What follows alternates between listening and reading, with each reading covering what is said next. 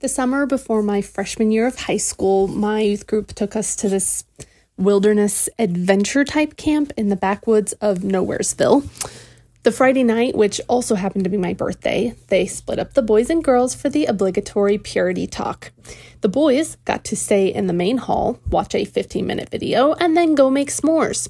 The girls had to walk 10 minutes to this musty basement classroom and listen for 3 frickin' hours to this camp counselor talk about how holding hands is bad. Holding hands leads to sex. And if you can't control yourself and you just need to hold hands, do pancake, not waffle. The worst part was that when we finally got out of there, the boys had eaten all the s'mores. Worst birthday ever. Damn, I'm glad I didn't peak in high school, 'cause my best days will be in the past. I know, looking back, it ain't all bad, but damn, I'm glad I didn't peak in high school.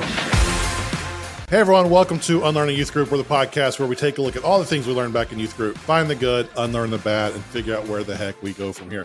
We haven't met. My name is Jonathan Carone, and we're joined, as always, by our co-host, Mr. Eric Williams. Eric, go ahead and say hey to the people. What's up? This topic is, this is probably my favorite topic. This might be why God put me on this earth in ministry, at least one of the main reasons. I think anyone listening to this that was in a youth group that I led or volunteered with me, they know. They just know what's coming up, and they probably have either a lot of epic good stories or times where they're like, Eric, you can't say that. And what you all don't realize is, like, we write out an outline, or I write out an outline every single week for these episodes. Wow. And okay. most of the time, Eric will come in and put his notes and his thoughts in so that he knows where he's going. Uh-huh. We got together today, and I opened the notes, and there wasn't anything there from Eric. I was like, Eric, is this a no-note week for you? He goes, yeah, I'm just going to talk. So it's already a 5-page outline, though. We got 5 pages worth of outline, so who knows?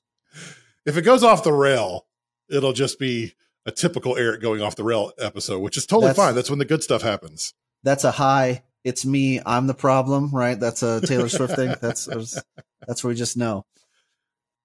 Hey, before we get in the topic, as a quick reminder, we are on YouTube this season. You can head to youtube.com/@unlearningyouthgroup or click the link down in the description in the podcast episode if you want to watch. Subscribe over there and make sure you leave us a comment if you're watching.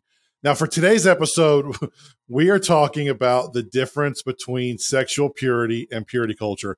And just like last week, Eric, you brought resources. What do you got for us this week? So I've seen there's a couple of like TikTok creators that I follow and I respect, and they always get backlash from the more conservative side of like, oh, you were never a conservative evangelical. You were never in that circle. And then they like bring the receipts. Well, if you want to know that I knew about, purity culture and kind of how it went, like for the YouTube audience, you could probably see this. I would not recommend reading these books, by the way, necessarily, but Sheet Music. This was like the Christian married porn book. This is the Kama Sutra for Christian couples. But also tells your wife they need to be like subservient to you and all that other kind of stuff. And then the Love and Respect, which is, the typical we did the Love and Respect conference at the church I worked at. Exactly. I got a couple others over here for men only, for women only. But yeah, so we did a lot of these like pre-marriage counseling book resources things. So I got the receipts that I was deep into this. Before we get too far into today, let me set it up. Last year in season 3, we joked that because it's February, as a podcast about youth group, we were contractually obligated to talk about sex, dating, and relationships. And turns out it was the most listened to month of the podcast we've ever had. So that's not because of us necessarily, but more so because so many of you have so much to unlearn from the purity culture teachings that we grew up around. Anytime I talk about purity culture on TikTok, I always get the same response. It's usually from some older white dude saying like, well, should we just taught them to do whatever and whoever they wanted and let them wear whatever they want? And I'm like, no, Richard, that's not what we should have done. But it does bring up a quality question. What is the difference between sexual purity and purity culture? How could or how should we have taught sexual purity differently? Yeah. And I So- think before we hop into that, I want to go back to what you were talking about with the, older white male response. I want to make sure that I'm making room for the people here that have an immediate, like, defensive response and reaction, because it either comes from older white males or it becomes from the hardcore homeschool crowd, or the same group of people that doesn't think that you should let your kids dress up for Halloween and go trick or treating, all that sort of thing. But for the well-meaning people that are getting defensive here, it's very similar to if you were to bring up something, and you may not understand this either because maybe this doesn't happen in your household, but if you were to bring something up around your parents about how, hey, when we grew up, this thing happened, and man, that negatively affected me, and that made me have to, like, really think No, it about. didn't. Yeah, it's like, well, I was doing the best that I could. Well, what did you want me to do? Well, no. And it's like, as a parent now, I understand where that comes from, because if my kids were 10 and 11, when they inevitably say, Dad, when you did this, it caused me to do these things, and now I'm trying to unlearn that myself as an adult. I'm immediately going to get defensive because I'm like, oh my gosh. But at the same time, what I want my kids to know is, like, Because I didn't mean to mess up. Yeah, I didn't mean to do that mess you harmful up. thing. I didn't mean to do that. So for most people that are well-meaning, it's like, I get it. But what you don't do is you don't go all the way to the other side of the argument, which is exactly what you're talking about with our Richards and Karens in the audience that are like, what should we have done? Just let them have sex whenever they wanted and let them wear whatever they wanted in the house. Like, this is not a dichotomy. It's not black or white of like either you are puritanical in your approach or Correct. you just, want to raise a kid with absolutely no morals. That there is nuance in the middle. Do not allow your sense of self-preservation to drift into that spot as you're listening to us or watching this short clip on TikTok that are probably going to fill our comments with garbage. And we say a bunch of times on this show, or at least I have, there's an old Bob Goff idea that came from, I think it was Love Does, where he talks about how when he has a client that goes into a deposition, he always tells them to sit with their palms up on the table, because when your palms are up, you're ready to receive. When your fists are clenched, you're ready to fight back. So unless you are driving right now, take the posture of palms up, because we want you to receive what we're talking about so that you can learn from it more so than fight back. Yep. And that could explain too, like, feel where your shoulders are right now. I know this sounds stupid, but like when I get defensive on things, I notice that my shoulders are up and tense, and even my jaw gets clenched and my eyebrows get furrowed. Like, whatever you need to do, if you need to take a deep breath, you need to lower those shoulders a bit. You need to kind of stretch out and go, okay, all right, let's look at this. Let's approach this from an open and receiving posture before we start to throw in all the defensiveness. Because we are going to talk about why it was good to try and keep your kids to God's sexual ethic. We are going to talk about that, but we also need to talk about the damage that does as well. Yeah, we're not trying to just crap on it or like degrade it or take it too far. Like, we might make a joke or two because that's what we do, right? But we're not throwing the baby out with the bathwater. Mm-hmm. So, Eric, as we go into what we got right, which we said was teaching biblical sexual ethics or sexual purity, whatever you call it. Yep. Before we talk too much about what the good intention of that, I think we need to define what that term means, what sexual purity is. And I looked a lot of places online for a quality definition of sexual purity. And there were some really cringy definitions out there that I'm like, no, I can't use that one. I can't use that one. But one definition I found came from an organization called Braveheart. And I know nothing about this organization. I don't know if they're good, if they're bad, what they are. So this is not an endorsement of the organization. I appreciated this definition of sexual purity. They said sexual purity is the active choice to refrain from sexual activity outside the bonds of marriage. It is having faith that we are worthy of more than short-term pleasures and that there's something better planned for our lives. Is that how you would define sexual purity? What better definition do you have? You're really great at defining things. Well, I don't know. I think if I were to take a step back, and I know that we're talking to a mostly Christian or Christian aware audience, I think what I love to do is approach topics from the Bible from an angle of like, can you prove it, or can you prove that it's good without using scripture or without that basis? And I think that has a lot, that is, that is solid. And I would say that agrees with scripture. But in general, it's like there is a certain way to set up your life and relationships for success, for long-term marriage, for long-term, committed relationships. And that includes making healthy choices with your body, with your physical interaction with others. And so, that would just be a way that, like, if I was to explain this to somebody that had no concept of the Bible or biblical sexual ethic, I would say, hey, there's a way to make your marriage successful if you're interested in having a long-term committed relationship like a marriage. And part of that is setting yourself up before marriage to make sure you're making wise decisions physically with your body that's going to lead to a healthy, baggage-free, or as little baggage marriage and relationship as possible. And then if we take that idea and do go into scripture and we do go into youth group, the thing that we were taught that I think was a good thing was God designed sex because of the things that happen when you have sex, both physically and emotionally. God put rules around sex to protect us, and sex outside of those rules can be dangerous and lead to things that are harmful that Jesus never meant for you to experience. That's the baggage that you're talking about. Yeah. So those three things, teaching students that, teaching our kids that, our own kids, I think those three things are great things to teach.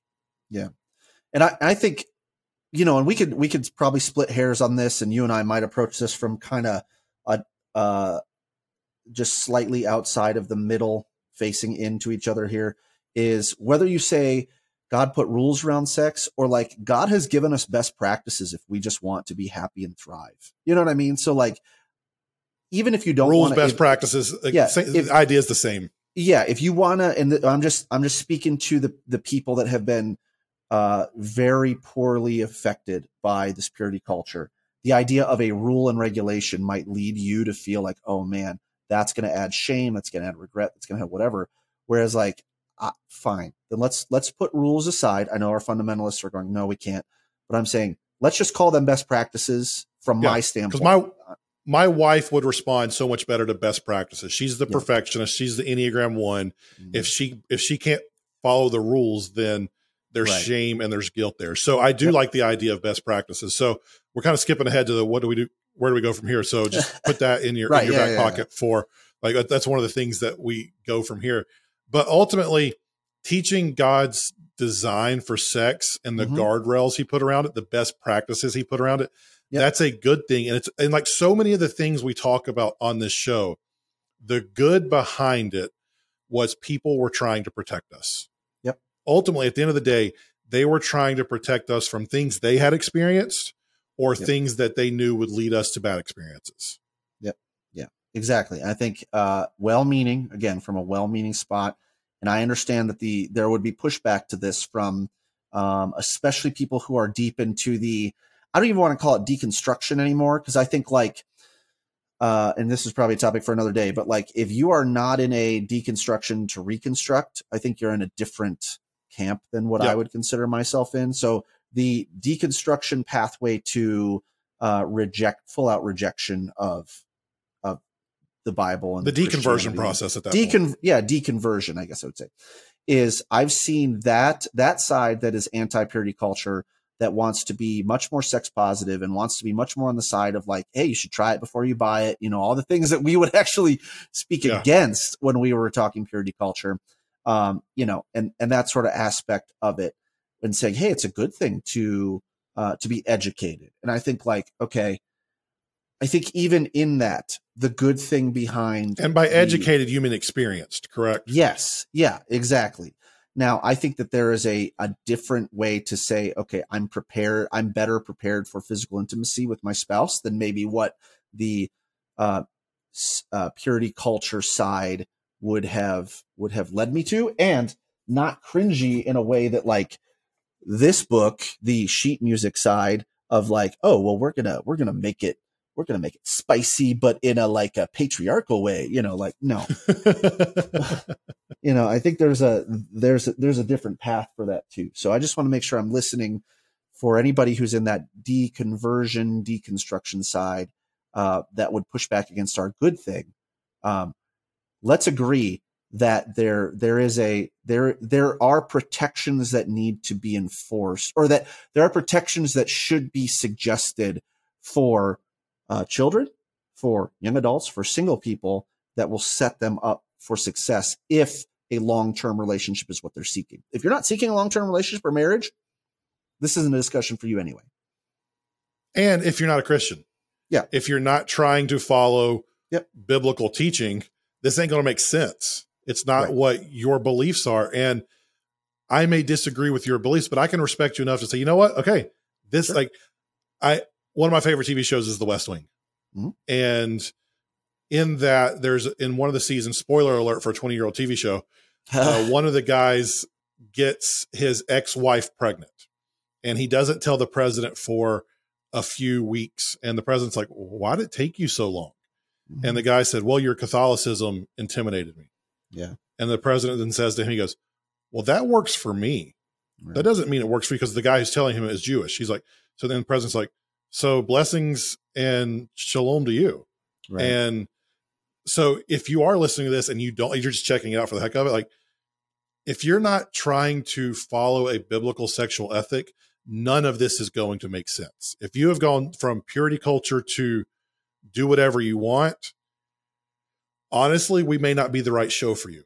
And I get people in my TikTok comments all the time that are pushing things against Christianity, but yet they still follow me. And I'm Right. like, guys, my whole point is to teach you and to help you find a way to follow the real Jesus. Yeah. So that's our goal with this. And before we get to that, we do have to talk about what was bad about purity culture, because teaching Mhm. sexual purity turned into purity culture. Yep. And Eric, you helped me to find this week. Another friend of mine named Evan helped me to find this as well. But the definition of purity culture that we came up with is it's a Christian subculture that attempted to highlight the concept of biblical sexual purity and instead overemphasized a strict interpretation of modesty, abstinence, and gender roles that often led to sexual shame, sexual dysfunction, and uneven rules for men and women. Mhm. You added a lot to that definition when I sent it over to you earlier this week. So expound on that just a little bit. Yeah. So first of all, if you're listening and you're going, well, that's not how I would define purity culture. Well, great. Then that's not what we're talking about. So I think in any discussion or debate, it's important to define terms. This is what we're talking about. So if you're coming out and defending the side of like, well, so you don't want to teach, biblical sexual purity. No. That's not what we're talking about. We are talking about the attempt to teach biblical sexual purity that ended up going to a spot where we overemphasized strict interpretation of modesty, abstinence, and gender roles, that leads to this thing like we're talking about. There's fear around sex. There's shame around sex. There's dysfunction around sex. There's fear and shame around your body. There's fear and shame around interacting with others, to that point. So it is the overemphasis that led to the problem. This is a great thing that I've talked about too in my business side about like, what is toxicity? The toxicity is only in the dose. The individual thing is not toxic. It is how much of it you have. So like drinking too much water can be toxic for your body and kill you. Mm-hmm. So yes, if you can take anything, and if it's too much, if the dose is too high, it is going to be toxic. And so this is more of the toxic dose of trying to highlight and teach these biblical best practices for your interactions with with members of the opposite sex or with anyone when it comes to sexual purity. And there were some teachings that were just wrong, Mm-hmm. or were taken too far, or were taken out of context. And I want to give 3 examples today. We could spend an entire season on bad examples of purity culture. We could do an episode on all of these. So we're going to rush through these a little bit to respect your time. But the first one is the idea of do not cause another to stumble. That comes straight out of Romans 14:13, where it says, decide never to put a stumbling block or hindrance in the way of a brother. And purity culture took that idea and turned it into a thing that put the full blame on young girls and what they wore. Mm-hmm. It said that it was a teenage girl's job to make sure she's covered up so her brother wouldn't stumble. And at no point were boys taught to not wear certain things because it would make girls stumble. It was solely about the intention, and the responsibility was on the young girls. I emphasize young girls because we're talking 11 to 17-year-old girls 13, here. Yeah. Boys were taught to bounce their eyes, to not look at a girl for too long instead of transforming their mind. So this idea, this biblical idea of don't become a stumbling block or a hindrance in the way of a brother was completely sexualized and applied only to what girls wore. Yep. Yeah. The responsibility was fully on women and what they wore. And, like you said, there was an idea that you and what you could do is what causes someone else's sin. And so that blowing up to one of the most extreme cases of this is the what was she wearing response to was she asking for it? Yeah, was she asking for it? What was she wearing response to any sort of sexual assault? So if you have seen someone respond to sexual assault or any sort of like catcalling or, any level of sexual harassment, and the response from men or women is, well, what was she wearing? What was she doing? What did she say? What was her role in that? Instead of, no, sexual assault and sexual harassment is 100% the responsibility of the harasser and the assaulter. And that, like, anything that it's unbiblical to teach anything other than that. I find it highly ironic that the people who taught this the most are also the Venn diagram of people who taught purity culture and the people who say we should take personal responsibility for our actions. Yes. Is a circle. Yep. And yet they would say that it's someone else's fault for making me stumble. Yep. Or making me do something sexual that I didn't want to do, as opposed to saying, you know what? No, I need to gouge my freaking eye out instead of making her put a sweater on. Yeah. And so read Romans 14:13 again for yourself and see if anywhere Paul says to the Roman church, don't do anything that's going to cause your brother to stumble all the way to put his hand on a woman's B parts. Like, it doesn't say that. Oh, he's going to stumble to the point where his pants fall down. It doesn't say that. It does not say that. There is nothing in there that says don't do anything that's going to cause someone else to assault you sexually. It does not say that. And that leads us to the next example, which is modesty, because that's the natural pushback to this. Well, aren't we called to be modest? Aren't we called to do this or that? And purity culture took a concept of modesty from the New Testament, specifically 1 Timothy 2:9, where it says women should adorn themselves in respectable apparel with modesty and self-control. And we sexualize that out of context. Yes. This verse from Paul was talking about economic modesty as much as it was sexual modesty. Take note that verse includes, quote, not with gold or pearls or costly attire. And that's because if you look at the context of this letter to Timothy, the verse is about when we gather to worship. Women are not supposed to dress in a way that draws attention to themselves. In the culture of the time, churches met in houses. To have a house large enough to host people in, you had to have money. It's a very similar concept to small groups in today's church that we could get into a whole different topic of, are small groups economically healthy for churches, or are they really just highlighting people who have more money? But that's a different conversation for a different day.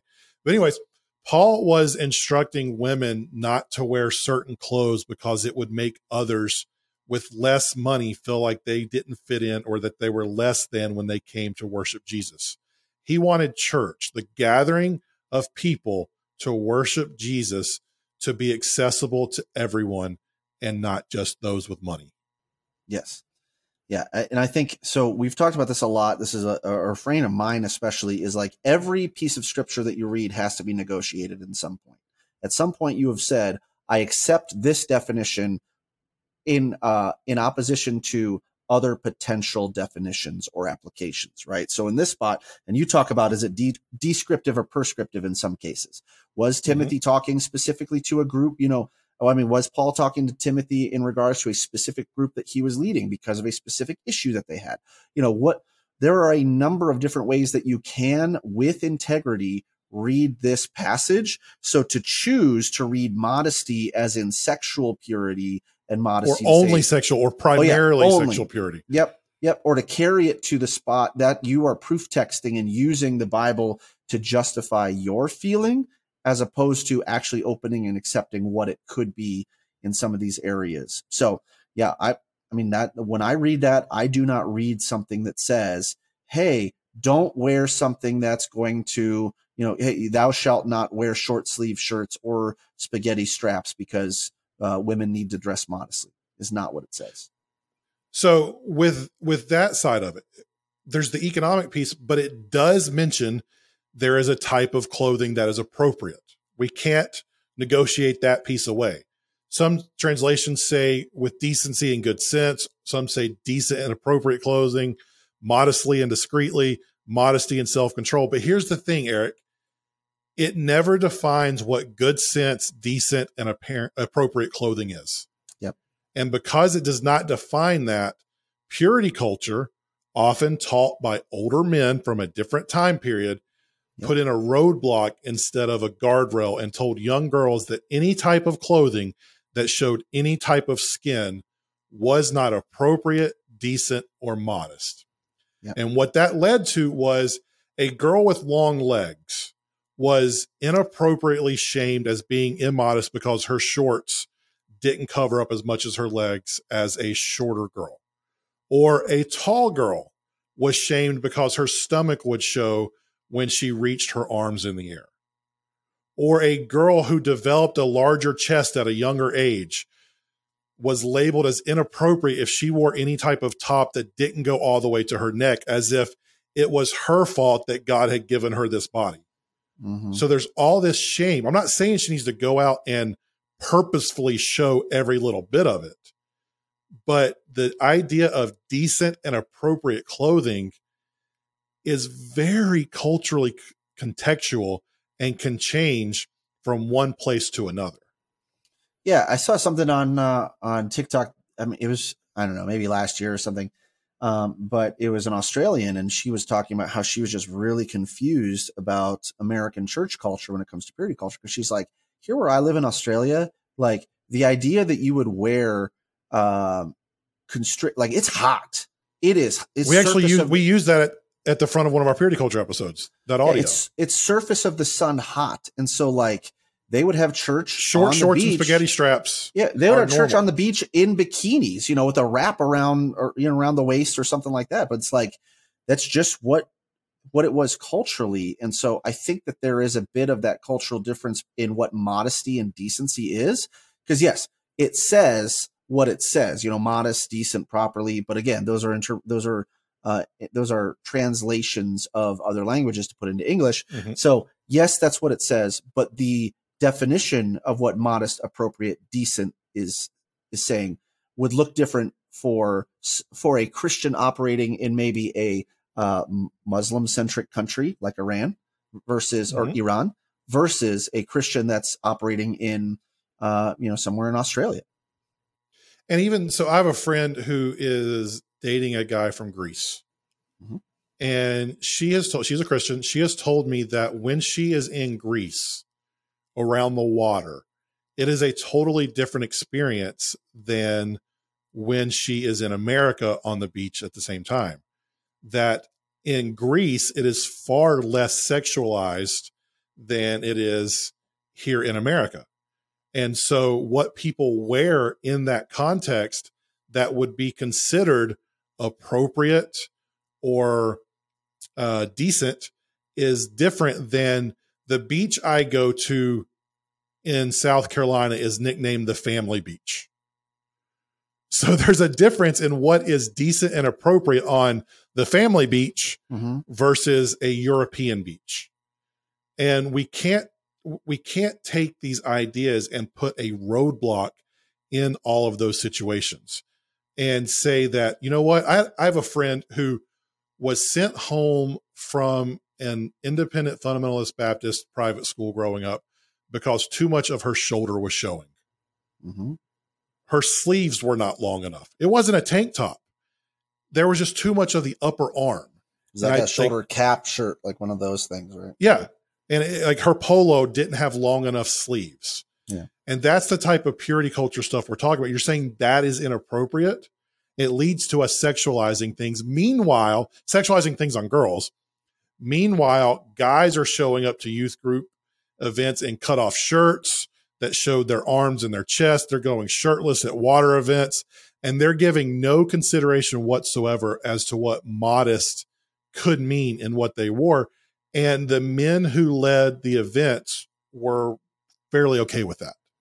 Yeah. And I think that, so the question that I would ask on modesty or the do not cause another to stumble is go back to what we said was good about it, is if why we are putting these things in place is because we want to give best practices for people who want to try and have successful marriages and long-term relationships, I would ask, like, where is this helping to get to that point? Because the modesty thing usually leads into the do not cause them to stumble. But more importantly, most of the reaction that I see, and again, this is anecdotal and this is, subjective, but it's like, well, it's because, I don't want you to, like, don't make our pastors stumble. Don't make the old men stumble.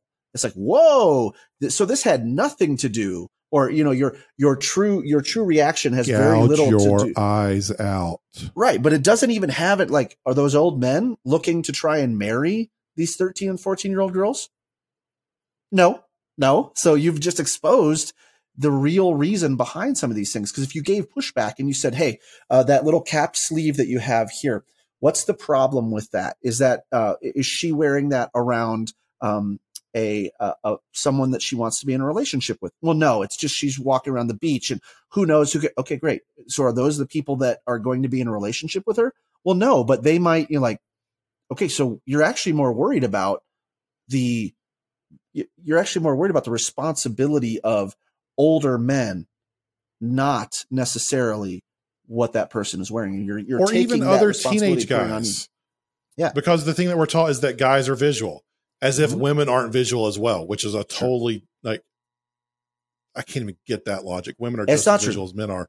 But let's follow that logic. Let's just assume that's true. Let's just assume, even though I'm stating I do not believe that's true whatsoever. Yeah. Let's just assume that's true. The other thing that we don't enforce modestly is because you went to a Bible college, it's like guy can go, hey, Jesus told me, I was in my prayer time, and God just told me that you're the woman that I'm going to marry. And so there is this immodesty in our emotional attraction and our emotional manipulation of women from men to women. And we don't stop that. We don't say, hey, boys, we say girls, you got to wear something that's going to go up to your neck and don't tempt boys. We don't say, hey, boys, do not tell a girl that you believe that God has called you two to be together. Do not lead her on.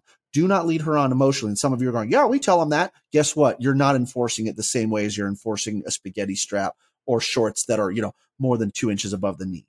So that there is that piece of, like, I do not believe you if you are saying, no, we're doing the modesty thing because we really care about their future success in a long-term relationship.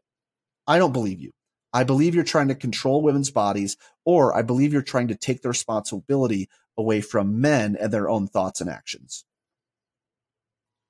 So I'm at Eric W712 on all social media. At me, tell me I'm wrong. Tell me I'm wrong. If you're watching this on TikTok, stitch this and tell me I'm wrong. There is a tension, and we have to acknowledge that. We have to acknowledge the tension, and you just showed one end of that when we go too far, yep, that's how it gets out of whack. Mm-hmm. And the last example I want to show is the idea of purity. We took this idea of keeping the marriage bed pure, which comes from Hebrews 13:4, and we said that if you made any type of sexual mistake, you were no longer pure. If you wore the low-cut t-shirt, if you had any cleavage, if you were a 14-year-old girl, if your shorts were too short because you have long legs, you were no longer pure, even if you didn't actually commit some type of sexual act. And we mentioned this in our very first season, But one myth that purity culture led to is what's called the damaged goods myth. This comes from Dr. Camden Morgante, who is a licensed psychologist and a former college professor. She writes, the primary message of purity culture is clear. You won't be whole, clean, and pure if you have premarital sex. You have to present a tarnished and ruined self on your wedding day. You won't have your whole heart to give away to your future spouse. You will be forced to present him or her with whatever's left of you. You are damaged goods and should be ashamed. Mm. And some of you might be pushing back. Well, that's not what we told people. That's not what we said. But if you look at the analogies that we used, that one drop of food coloring in a glass of water, or a rose that gets passed around, or tape that goes from shirt to shirt to shirt and collects dust, all of these ideas and examples that we use. A lock that will accept any key. Oh my You ever goodness, hear I that heard one? that one. Yeah, there's like a, but actually that's a little bit more secular. Sorry for the Freudian slip there. That's a little bit more secular on the sexual talk of like, a lock that will accept any key is a crappy lock. And it's like, okay. All right. Thanks, dude. Gotcha. Hey, go keep listening to your Andrew Tate and talking about all that kind of stuff. You suck. I am at Eric W712 on all social media. Now you see, like, I guarantee again, if you were a student or if you were a leader in one of my youth group years, this is par for the course. As soon as February came around, they were like, hide your boyfriend, hide your girlfriend, because Eric about to come in hot. Here comes Eric. But the message that I'm trying to pull us back here. The message that was sent from these analogies was that if you make any type of mistake, you're no longer pure and you are forever tainted. Yes. And that leads to shame and guilt and all the things that are not of Jesus. Exactly. On both sides. I mean, we talk about it a lot for women. And again, Jonathan and I both being in our 30s, white dudes, this is kind of like outside of our lane, but just to represent, it is talked a lot about where it's like, specifically for women. Yes, we have heard story after story after story, and probably every single one of you listening, you can poll the women in your life and say, hey, was this, did you start to feel shamed on your body or shamed about you when you would see these things? And you're probably going to run into somebody that says, yes, definitely, it's affected me today. The other thing that we're seeing that's coming out of this as well is it sets up, like we talked about in our actual definition of what purity culture did, sexual shame, sexual dysfunction, which we've talked about previous episodes about in marriage. Like all of a sudden the light switch is supposed to flip on. You're supposed to freak like rabbits. Like it doesn't work like that for everybody. That's called the flip switch myth. And then uneven rules for men and women. So then on that aspect, what it does is it sets up Christian lifestyle, even with our Christian Kama Sutra porn books back here, that give you this subliminal message that sex is not for the woman's pleasure.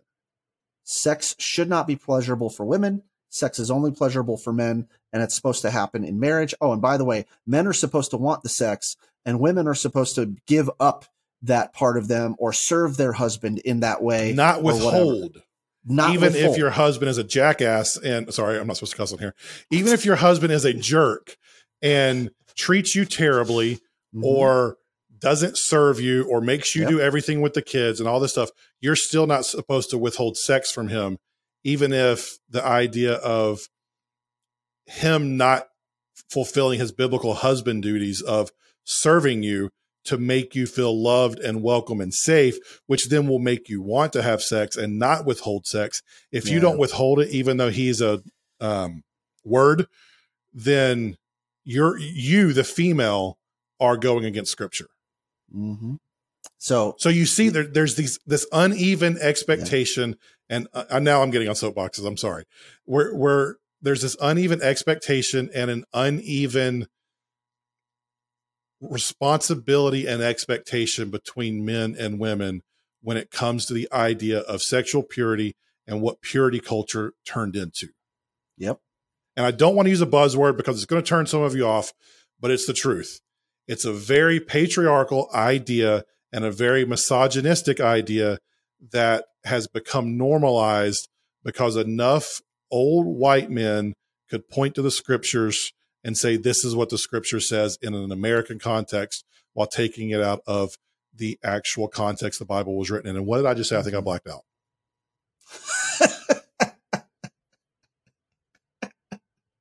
That's good. That was good. That was good. Yeah, I totally agree. And this might need to go in our last rant, but I think the other thing that needs to be said is, because we have a whole other section to go. You're supposed to not withhold from your husband. And I would add to, in all the things that Jonathan already said about, like, even if he's this, this, and this, it's like, even if he's not really concerned about your pleasure. And that's something that you're seeing now.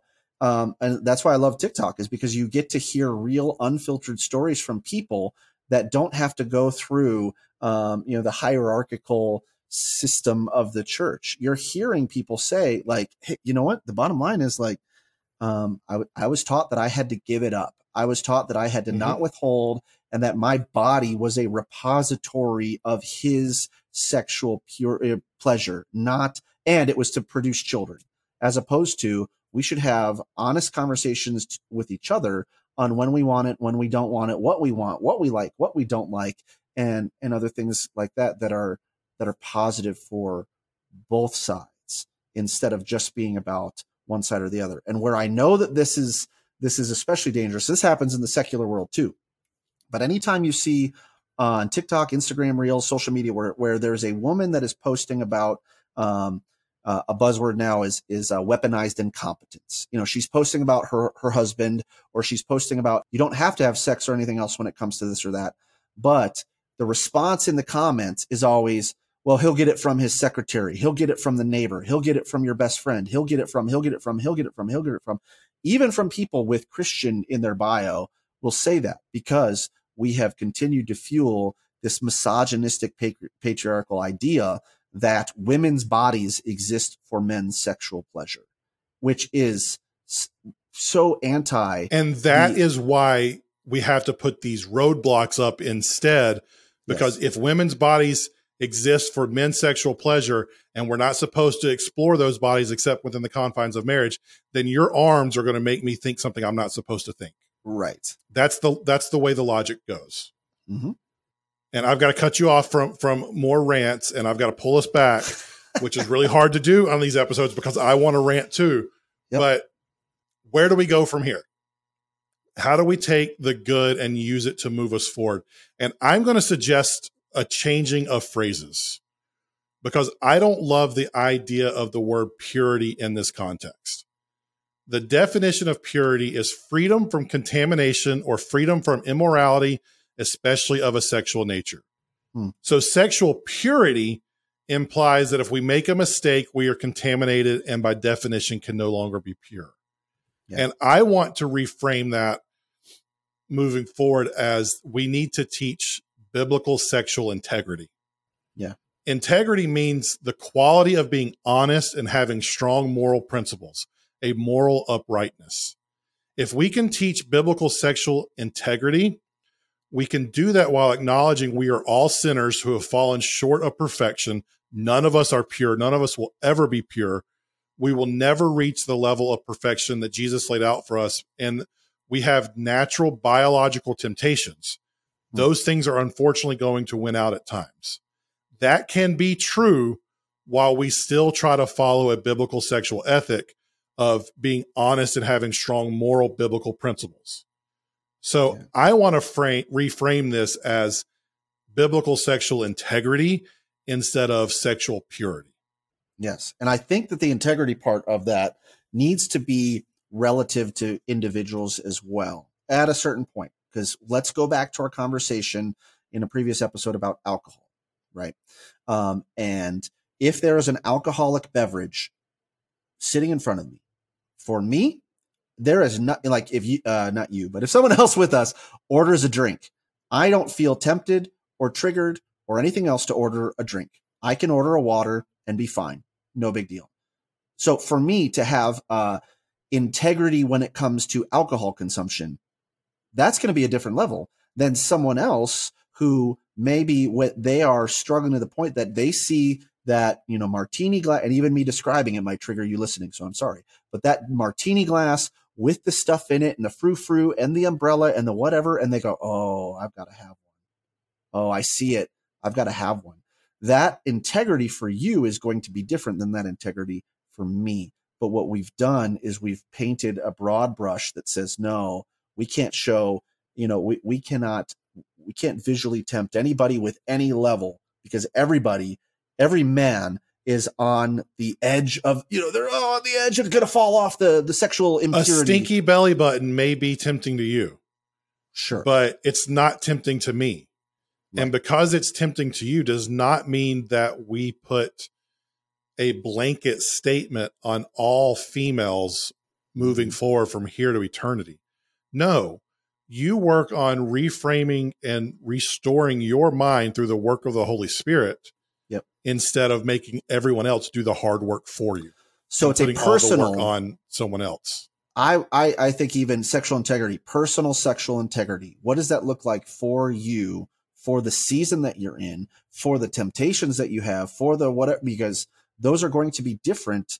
That level of integrity is going to be different in different areas. It's going to be different when you're single than it will be if you're dating someone, than it will be if you're in a committed dating relationship, than it will be if you're engaged, and then it will be if you're married, because you still need to maintain sexual integrity while you're married or in a committed relationship. That's going to look different than sexual integrity when you're, maybe after you just got dumped. That level of sexual integrity, like for me, when I got out of a relationship, that's where I needed a different set of healthy guardrails than if I was, in a relationship, that sort of thing. Yep. And to save us some time, if you want, go back to season 3. We did an entire episode on how we over-sexualize things in the church. So go back and listen to that one. I think that one's a really great episode if you want to learn more about this. But if we take this idea of sexual integrity, we can teach that and the whys and the hows and the for what God created sex, which I believe is between one man and one woman within the confines of marriage. I know some of you don't believe that. I get it. If you want to know why I believe that, despite we did a whole episode on championing for rights of same-sex couples last season, feel free to reach out. I'm at Jonathan_Carone on all the platforms. I'll tell you my story of where I got to my beliefs. But even if you are same-sex affirming, I think most of us can agree that the Bible's fairly clear that sex is designed to occur within a consenting marriage relationship.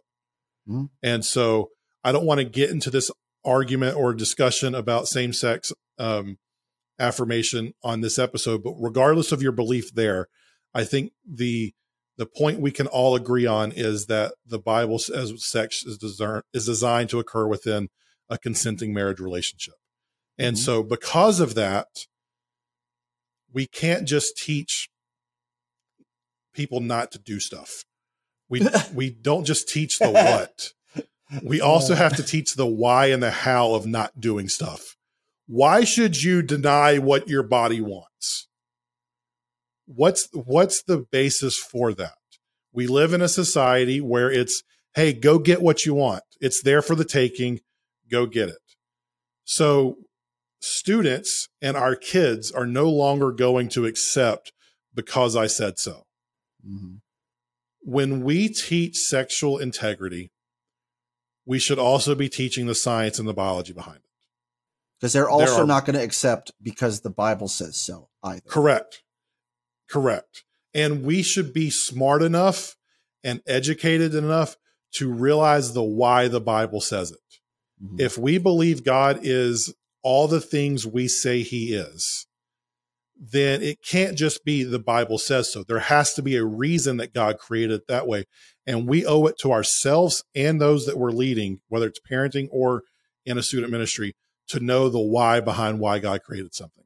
Mm-hmm. So the why in this case is that there are biological hormones and chemicals that are released when we are sexually active that literally reconfigure our brain and cause us to view people and situations differently. So it's not just about taking away the fun of sex. It's not just about denying that pleasure. It's about protecting you from something you likely aren't ready to deal with. And we Yeah. talk about the good behind that led to purity culture was a protection mechanism. We still owe it to those people in our care who aren't ready to deal with this yet to protect them in the ways that we can, but we need to do it ethically and more honest to scripture than it was done to us. And to draw the line that you don't go too far. Because I can already hear people saying, yeah, I know. Like you imprint on somebody else. That's why I use the Post-it note analogy or the sticky tape analogy or something else like that, because I'm showing students that the more that you stick, and then it's not going to stick anymore. And that's exactly what we're talking about. And it's like, okay, great. But think about what that analogy and what that line of reasoning does to you on the other side is the analogy breaks down and causes shame, as opposed to coming at it from a standpoint for all these things that we're talking about and saying, hey, there are natural consequences to every action that you do, good or bad. Natural consequences. There are natural consequences to drinking too much alcohol, because we just talked about it. There are natural consequences to drinking too much alcohol and getting behind the wheel of a car. And there are natural consequences to physical intimacy with other people, period. There are natural consequences to that. And for everybody, that's going to look different. And depending on your level of physical intimacy, that's going to look different. But we want to make sure that you're educated on those natural consequences and what that could lead. There's here, this is my temptation. My biggest temptation, the Amazon app on my phone. Oh my God. Click, add to cart, buy now. Click, add to cart, buy now, shows up in 2 days. You don't even have to do add to cart. You can just click buy now. Click buy now. And it'll be at your house in a day. But that's the key, is like, if I don't realize that there are natural consequences to clicking buy now too many times, which, I'm going to have to say no to other things and money and all that kind of stuff. But nobody's going to go on and go, Eric, oh man, your bank account is like this, is like the sticky note or the scotch tape. And the more that you stick it to different aspects of your Amazon purchases, I know, oh, you just think it's just a one-time thing. I'm just going to buy this once. And then it becomes a subscribe and save. And then it's like, then it's all the recommended things. That analogy doesn't do the same amount of shame as talking about somebody's actual body. So, yes, you could talk about why it's important, but let's make sure that we keep the main thing, and don't inadvertently cover something else that we don't want to. Now I blacked out. What was I saying? The next step from that, if we're going to teach them the why and the natural consequences, is we have to acknowledge that our current culture does not match up with our biological nature. Mm-hmm. And here's what I mean by that. In biblical times and throughout most of history, girls were married shortly after puberty. There's scripture to back that idea up. This likely happened somewhere between the ages of 14 and 16 years old. And men or boys were married around the ages of 18 to 20. So in the Bible at the time, what this audience who was getting this, when your hormones are raging, that's when people got married. Mm-hmm. Having to deny yourself sexually was something that only lasted a couple years. And I mean, there's a piece of this we can get into. The food that we eat with the things that are in those foods are causing our bodies to go through puberty even earlier than they did in biblical times as well. We're seeing both boys and girls hit puberty at a much younger age than they did throughout recorded history. So contrast that idea. Puberty is starting earlier. Hormones are starting earlier, but we are getting married later. I am not advocating for 14-year-old girls to get married by any means, but if you look at American culture today, the average age of a woman getting married is 28 years old. So 12 to 14 years after what it was in biblical times. And the age of the average man is 30. So about 10 to 12 years as well. We are asking people to deny their biologically normal sexual desires for an extra 12 to 14 years on average. That's not easy, guys. Mm-hmm. That's a lot more room to fail. When you have 14 freaking years to deny yourself, you got a whole lot more opportunities to make a mistake than you did if you're only denying yourself for 2. Yep. So even if we take it even further, depending on the study you read, only 3 to 8% of Americans are virgins by the time they get married. That doesn't even take into account anything that happens that isn't just vaginal intercourse, because you grew up in a youth group. I grew up in youth group. We negotiate all sorts of things, whether does this count or does that count, what hole counts, what hole doesn't count, what action counts, what doesn't count. And so 3 to 8% didn't have vaginal intercourse. But if we're talking purely biblical sexual immorality, I don't know very many people who didn't have that. Yeah. So we have to be aware of that. Mm-hmm. Yep. And I think the other aspect too of going through what our culture looks like is honestly, this was probably what we should have put in the good or the bad section. But in reality, a lot of what we see as purity culture now has come from the reaction of our parents and our parents' parents to them living through the sexual revolution of the 60s and 70s. And so there was a knee-jerk reaction, maybe poor choice. We swung the pendulum too far. Right, yeah, to the sexual revolution. And in reality, the studies that you see is that especially teenagers are having less sex on every level than they were even 10, 20 years ago. So one study cites in 2009, 79% of those ages 14 to 17 were not having sex. By 2018, that number actually increased 10%. So to 89% of teenagers not having sex. So people, as you can see, marriage rates are going down. People are not getting married and people are not having sex. You could see other things about adults that aren't having sex as much too. And it doesn't matter whether doesn't matter your sexual orientation. You could be hetero, you could be, identify as non, any of that. And it's like, this is not happening to the level that everybody wants to claim it is. It's not the boogeyman we think it is. Correct. And there's this idea that when you shame something so much, people can be more apt to do it. Yeah. And so I think as the reaction to purity culture has happened, as there has been more actual sex education, which purity culture only taught abstinence, as there have been more people having open and honest conversations about the why and the what around sex, secularly and religiously, kids are becoming more educated and they're able to make an educated decision. Mm-hmm. And we're seeing that in the numbers going down in terms of how many people are having sex. So what we're talking about isn't just about shame.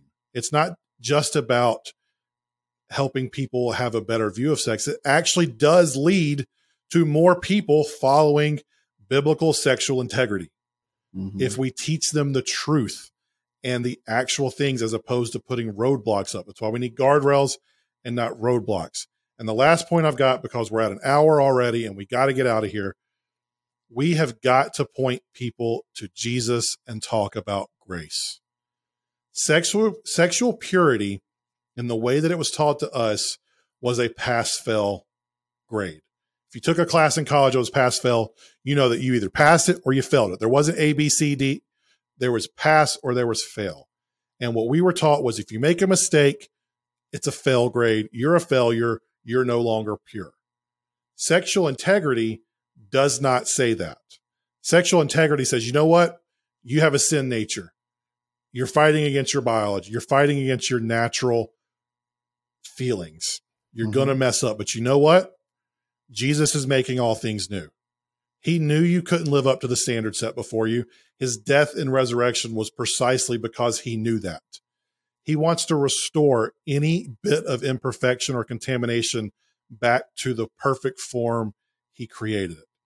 And to pull off the road for just a second, I know there are female listeners who are listening to this who have experienced this. If someone took away your quote unquote purity in a way you didn't consent to, Jesus is making that new as well. Mm-hmm. So we've joked a lot today. We've said some off-color things. We've done the things that we do. But I want you to hear that if your quote-unquote purity was taken in a way that you did not consent to, there is no shame in that, and Jesus is making that new as well. There is grace for your mistakes. Now, don't get me wrong. That doesn't mean that you can run out and do whatever and whoever you want because you know that Jesus will forgive you. That's not what grace means. But when you make a mistake, because you're going to make a mistake, because you have biological hormones and because you have natural desires living in a fallen world, there's grace. And nothing will separate you from Jesus, even going too far with your boyfriend or girlfriend or having a one-night stand after you get divorced because you're seeking validation in places that you shouldn't be. There is grace for that. There's forgiveness for that. And Jesus will make all things new. And I do want to point out, in case it was not clear on what Jonathan just said, if someone took your purity away in a way that you did not consent to, that was not your mistake. I need to let you know. Correct. That. Yes. So just in case we glossed over that and you started to think that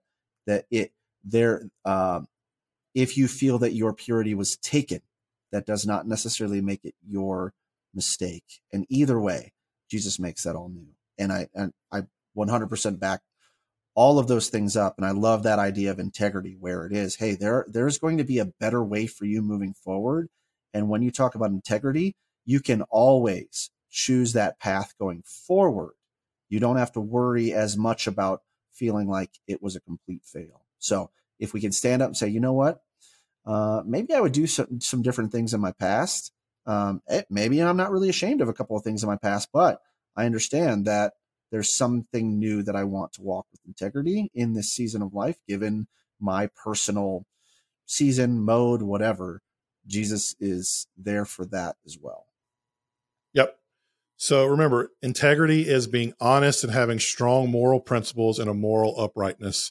And when we talk about biblical integrity, that moral uprightness is rooted in the scripture, knowing what Jesus came to do, who he is, and the grace, restoration, and newness that comes in him.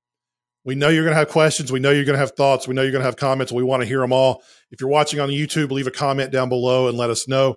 If you want to reach out on social, Eric is at EricW712. I am at Jonathan_Corona on all the major platforms. Next week, we're going to be talking about another purity culture related topic, and that's the idea of the Billy Graham rule that says that men and women shouldn't be alone in a room together, and that men and women, especially married men and women, cannot be friends. It's essentially a part 2 to an episode we did last February. So if you want to catch up and hear that one, go listen to season 3, episode 5, Can Boys and Girls Just Be Friends? You can find that wherever you get podcasts or here on YouTube as well. For now, rate us and review us wherever you get podcasts. Share this with a friend if it helped you, if you found it interesting. If you have feedback, you can send it to us at hello@unlearningyouthgroup.com. Get your merch at unlearningyouthgroup.com. If you survive purity culture too, you can get you an I Survive Purity Culture shirt there, and send in your funny or awkward youth group story there as well. As always, thanks for making us a part of your day and your week, and we'll talk to you again next week. Damn, I'm glad I didn't peak in high school, 'cause my best days will be in the past. I know, looking back, it ain't all bad, but damn, I'm glad I didn't peak in high school. Damn, I'm glad I didn't peak in high school, 'cause my best days will be in the past. I know, looking back, it ain't all bad, but damn, I'm glad I didn't peak in high school.